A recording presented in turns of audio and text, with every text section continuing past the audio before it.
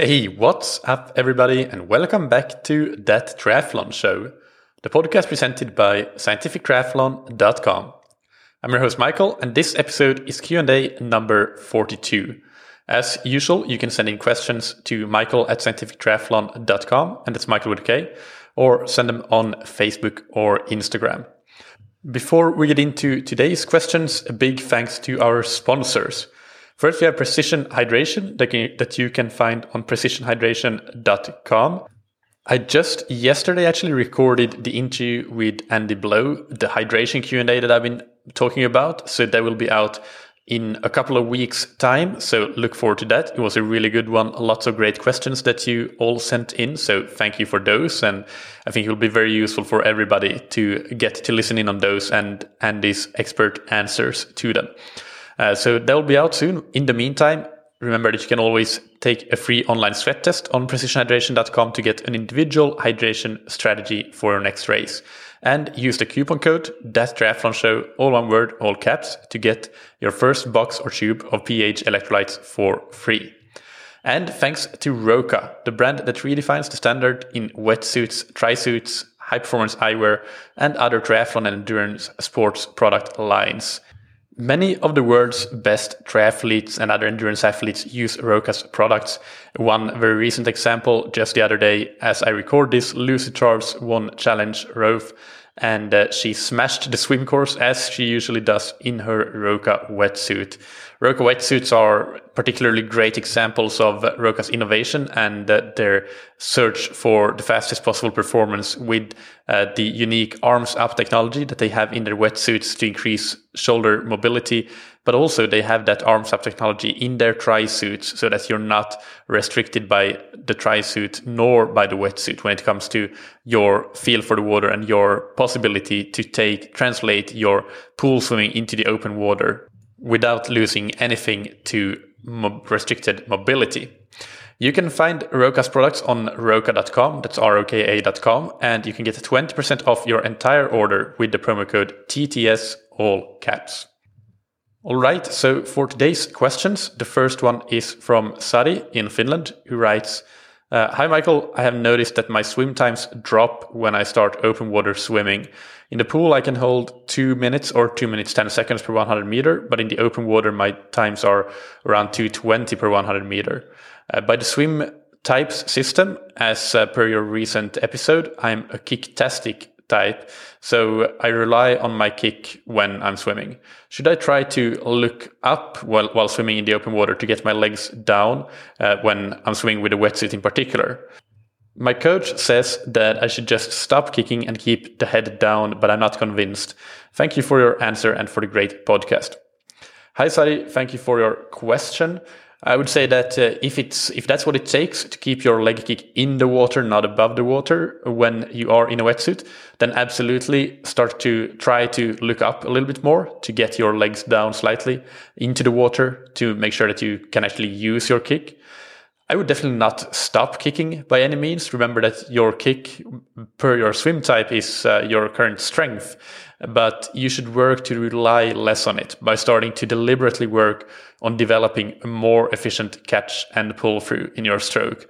So in particular, check whether you're actually pushing water back or if you're perhaps pushing down on the water, and potentially you might be pulling through with a very straight arm. Those are two common mistakes, to push down rather than pushing back, and to pull through with a very straight arm. So start to deliberately work on that efficient catch and pull through to develop less of a reliance on your kick. You should still use the kick at the very least, if nothing else, then to keep your swimming rhythm and to connect your arm stroke to your core that should drive your stroke. You can think of it as your kick being what really initiates that arm stroke to core connection.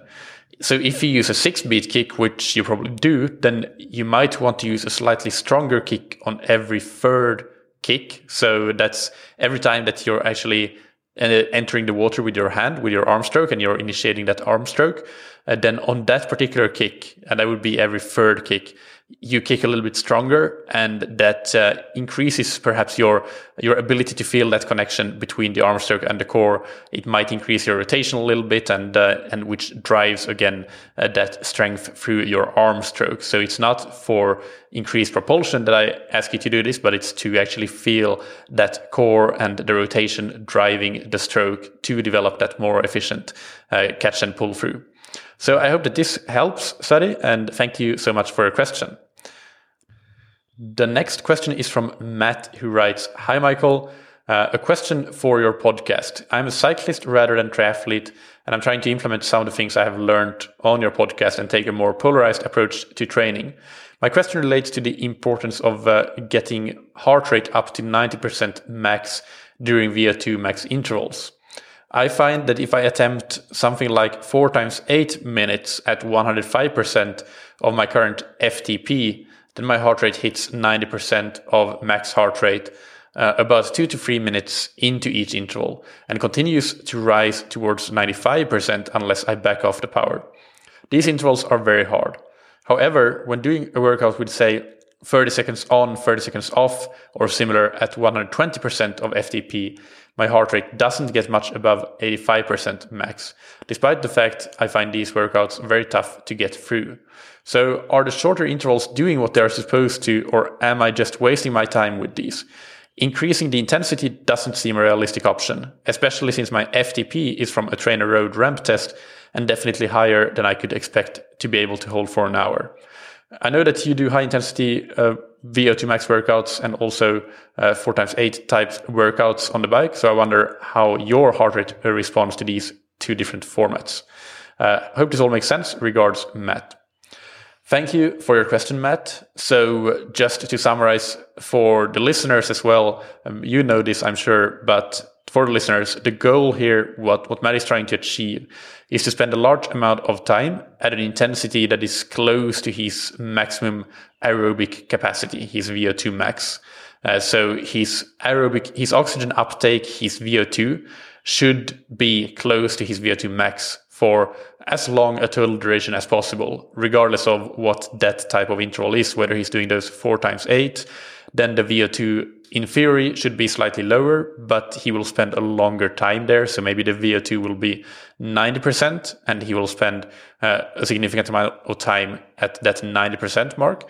Whereas those VO2 max intervals, he might be spending a shorter total duration close to VO2 max, but that intensity will be even higher. It will be 95% of his VO2 max when we are actually, if we were to measure his VO2, so actually go into the lab and measure with gas exchange what his oxygen uptake is looking like.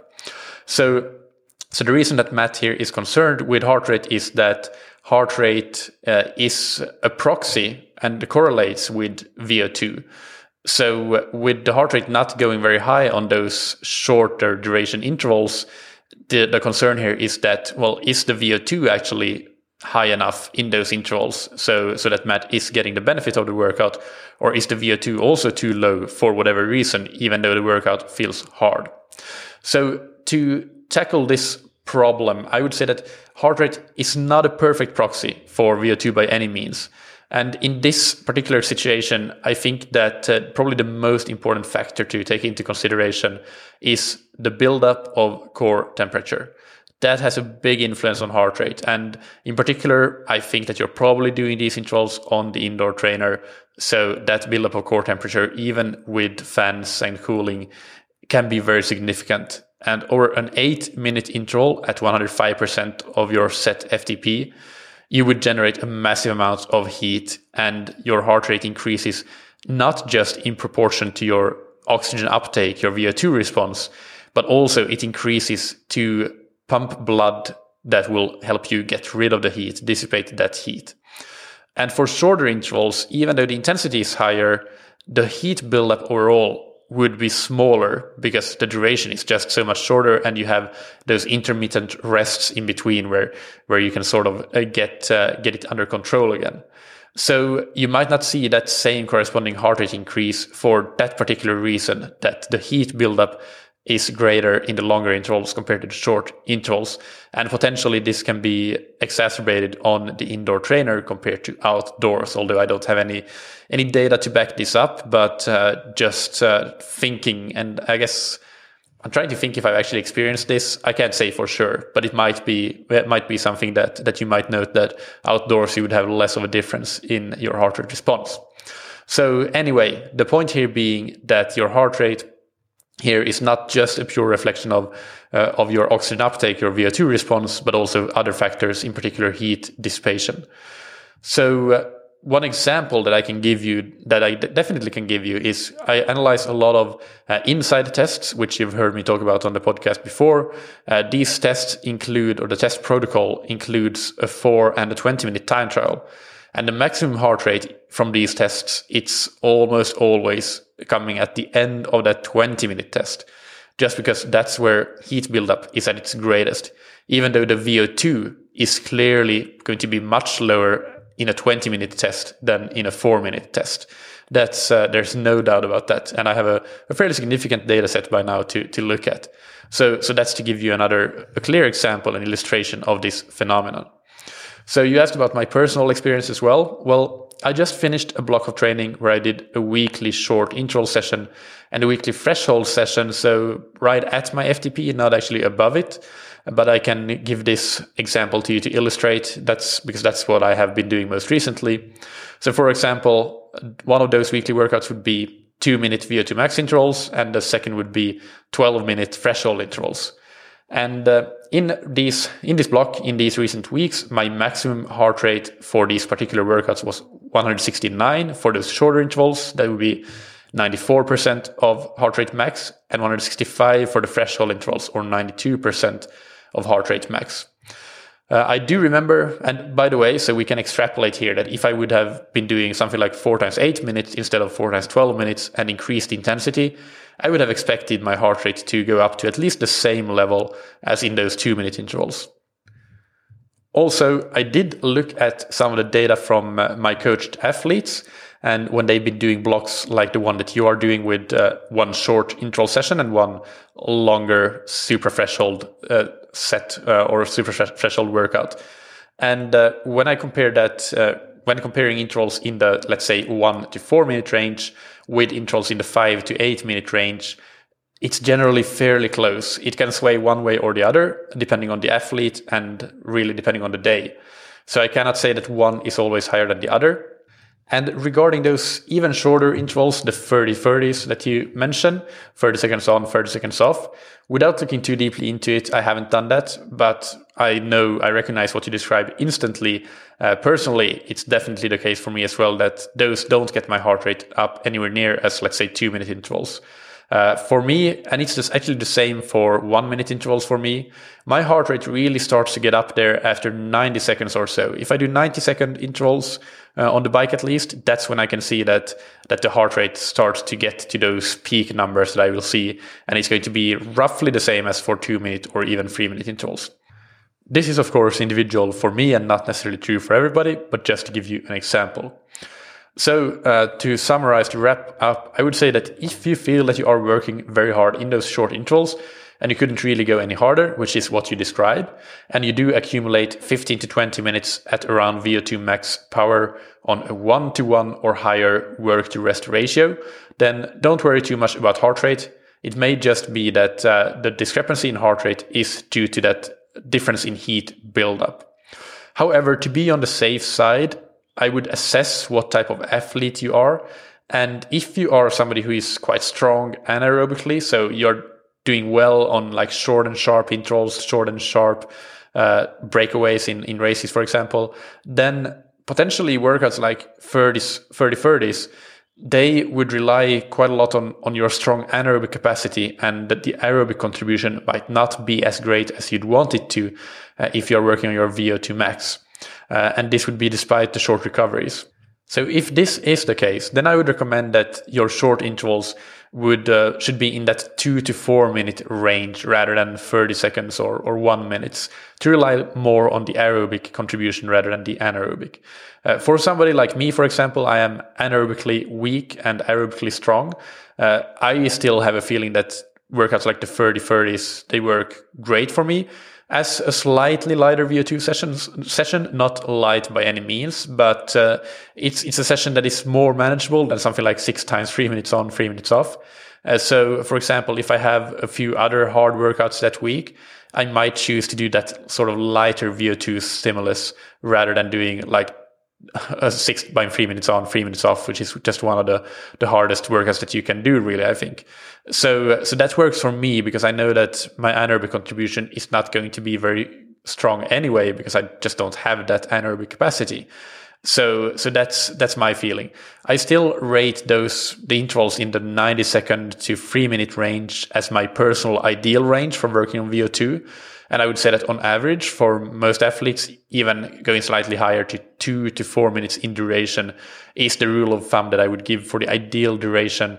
If we're only talking about maximizing the effect from this particular short interval session, but you need to assess where you are and what sort of time range works well for you. Hope that this helps, Matt. Final question for today is from Eric in Pennsylvania, and Eric writes, "Hi Michael, thanks for putting together a great podcast and continuing to produce great content. I really enjoy listening, especially having an engineering background. The scientific approach really speaks to me. My question is in regards to swimming stroke rate. I started swimming as an adult a couple of years ago, and I absorbed as much content online as I could to help me figure it out. I found the Swim Smooth content to be highly beneficial, and again, it really speaks to my analytical mind.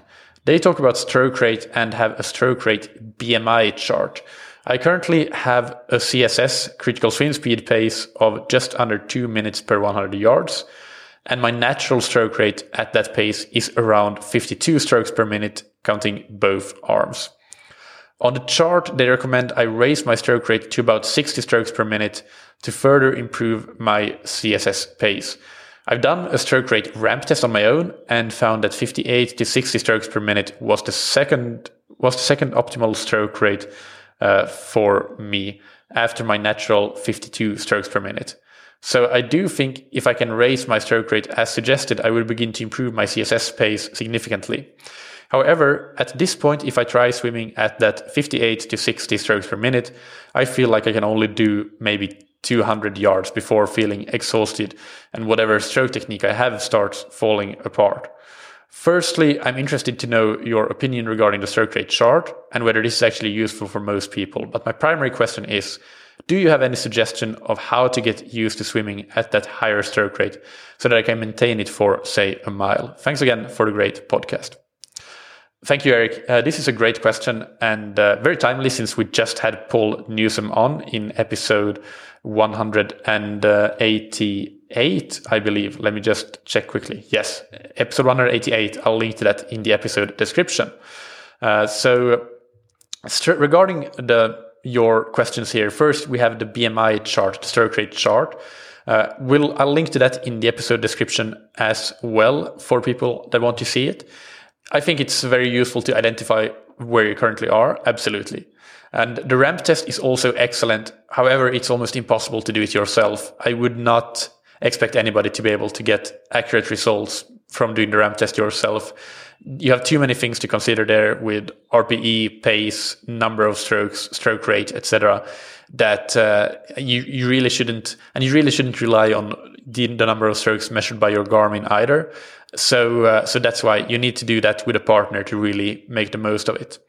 And either way, that the question isn't so much about whether the ramp test is good or not, but even if let's say that your ramp test is exactly correct, it's impossible to jump from where you are right now, 52 strokes per minute as your natural stroke rate, to 58 or 60, or even 62 that you mentioned from 60 from the BMI chart as well. That's just too big a jump. It's like being at an FTP of 200 watts and starting to try to do threshold intervals at 250 watts suddenly. It's just not possible. You need to make the change gradually to be able to make an effective change. And also another thing that I want to clarify here, we care about your stroke rate at any intensity, not just CSS. So it can be intensities faster than CSS and intensities slower than CSS. There's nothing magical about your stroke rate at just at CSS, because CSS is nothing magical, even though it's a useful thing to track. Of course, I do definitely think it is. But your stroke rate, when we're talking about increasing your stroke rate, I wouldn't talk about increasing it at an intensity, but just increasing it in general. So for the important question here, how to increase it and improve it, by far and away, the best thing to do here is to get a tempo trainer, Finis tempo trainer, and train with it in mode 3, which is the stroke rate mode. So you can set it to, for example, 60 for argument's sake, and then it will beep every single second, so that over the course of a minute, you will have taken 60 strokes, 30 with your right arm and 30 with your left arm. And I've used this a lot personally this year. And what I do is I basically find what my current threshold stroke rate is and what my current VO2 max stroke rate is and what my tempo stroke rate is. And then when doing these kinds of workouts, I try to gradually increase my stroke rate for each particular type of set or type of workout. So for example, earlier this year when I did a VO2 block in swimming, I found that the stroke rate that I was swimming at naturally at my VO2 max effort, that was 80 or 81 strokes per minute. So I did that the first couple of weeks, and then I set the tempo trainer to actually be whatever it was that was my natural stroke rate. Then for the next couple of weeks, I used 82 strokes per minute. So I just increased it by 1 stroke per minute. Then 83 for 1 week, and then 84 finally, which was probably a bit too overambitious. I just managed to get through that workout at that stroke rate. But that was basically as high as I could go. I would not have been able to do 85 or 86 in that particular block. But maybe next time that I do the same block, I'll start at something like 83 strokes per minute and I'll finish at something like 85 or 86. And I did the same for other types of training blocks that I've had. So in a threshold type of block, I think I started at 76 strokes per minute and I got up to 80 strokes per minute. And for tempo efforts, I got from 74 or something to 78. And all along, my natural stroke rate and speed across the board of intensity has increased. The one thing that you may note here is that I talk about workouts and main sets that have some form of intensity, even if it's just tempo. So sort of like maybe Ironman pace or a little bit faster than Ironman perhaps. But what I don't do is to try to deliberately speed up my stroke rate in my easy swimming. And that's something that I don't recommend anybody do, because I think that's just a slippery slope and an easy way to end up doing too much hard swimming unintentionally.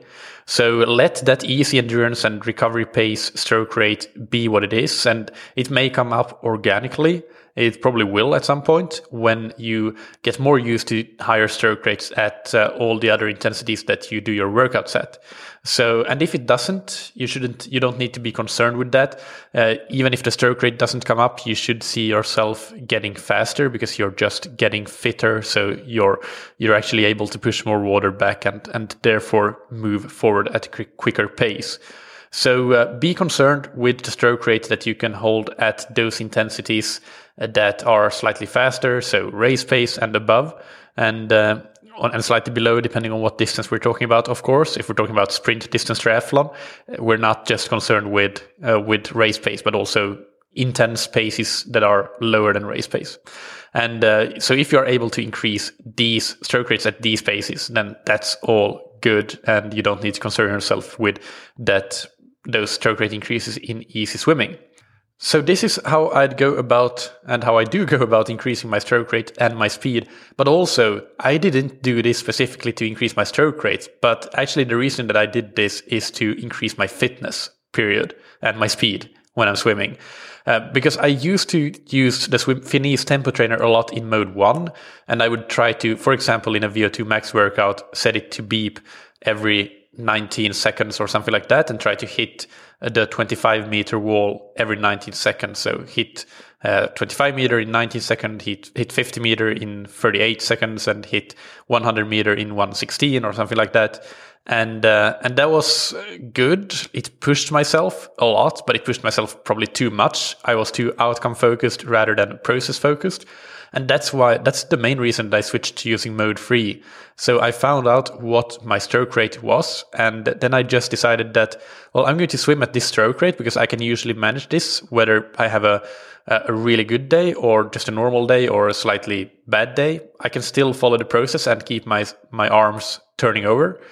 And some days I will feel really strong and I will be swimming at 1:19 pace for that type of workout. And some days I won't be feeling as strong and I might only swim 1:21 pace for that type of workout. But that's okay. I'm getting the workout in. I'm following the process and I'm definitely working as hard. My perceived effort is the same in all of those workouts. So that's the reason that I did this change. It wasn't to increase stroke rate, but to increase fitness in general. And I did that through this process focused approach. So you're not just working on your stroke rate, you're also working on your fitness period. And that's a great added bonus, if you will, of trying to increase your stroke rate. And one interesting observation that I made is that it feels when you're doing those intervals as though the stroke rate is quite low at first when you start out, but then it feels as though the tempo trainer is actually speeding up and the beeps come closer and closer. So you actually will note that probably your tendency, at least this was the case for me, is that the stroke rate drops even though it feels like you're keeping your stroke rate the same. And that's what happens when you feel that the tempo trainer tries to speed you up. It's just stupid and it's just going at the same constant stroke rate. It's your tendency to slow down. And that's something that you can work on and try to counter with the tempo trainer. So that's it for today's questions. I'll link to the Swim Smooth or the interview with Paul Newsome from Swim Smooth, episode 188, and the interview with Steven Seiler, episode 177, which was mentioned here in the second question on the different types of intervals and heart rate responses. And actually, I want to give a shout out, and this shout out includes one more mini question that I'll answer. And this is from Claire, who wrote an email to me saying, I bought your 70.3 intermediate plan, so thought you might like some feedback. My compliance was just under 95%, so that's very good. And I also should add that I had a hip replacement 9 months ago and thought doing a 7.3, which was my first, would be a fabulous goal and incentive. On Sunday, I did the Outlaw Holkman 70.3 in Norfolk here in the United Kingdom. I was absolutely stunned to come second in my age group behind someone who was at Kona last year.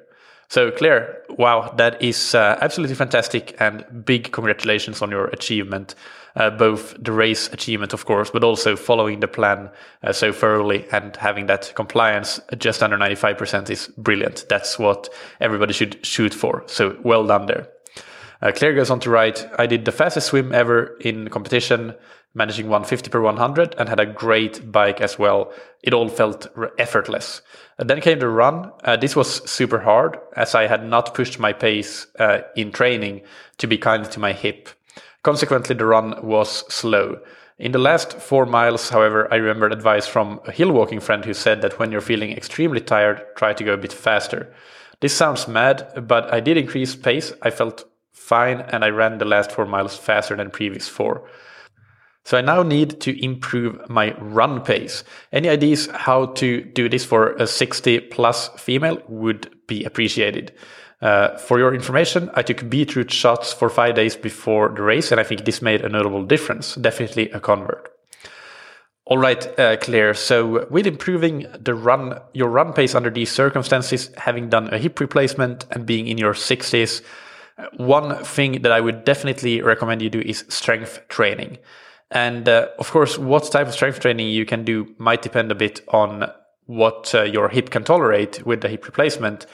If it can tolerate heavy lifting, I would recommend doing that. If it can tolerate plyometrics, it doesn't have to be any extreme plyometrics, any high jumps or drops or things like that, but just something, then that would be even better. Or like not doing, it's not an either or proposition, but having both of those, heavy strength training and plyometrics. Both of these, both the heavy strength training and plyometrics, will have a direct impact on performance, I am absolutely sure. But also the strength training, the heavy strength training in particular, which should allow you to run more or run faster in training. So you don't need to be as concerned because you're building strength, you're building resilience, and that will allow you to run faster in training, which is, I guess, the primary key for you to run faster. So basically, anything you can do that will allow you to not hold back as much in training will be a game changer. So strength training should be one of them. The other thing that I think could work for you is to try some run walk. So instead of running a set of intervals, like for example, 30 seconds fast, 30 seconds easy, you might actually do something like 30 seconds fast and 20 seconds pure walking to reduce the overall impact, but still get those benefits of running fast. And for longer intervals that you have in the plan, for example, workouts like 10-minute threshold intervals, what you can do there is to insert 20-second walking breaks every 3 or 4 minutes or so, and that will reduce the overall impact, the impact forces, so that it might be a bit kinder on your hip, but it will still give you more or less the same benefit because the walking breaks are so short in comparison to the running segments there. So finally, to lessen the impact but still do intervals and work on your speed, consider doing quite a lot of your interval work, if possible, either uphill or on the treadmill or both. So treadmill with an incline. And doing intervals like these uphill, whether we're talking short or longer intervals, that will, especially for you in your 60s, be beneficial because it will help you also retain muscle mass, which will allow you to run faster.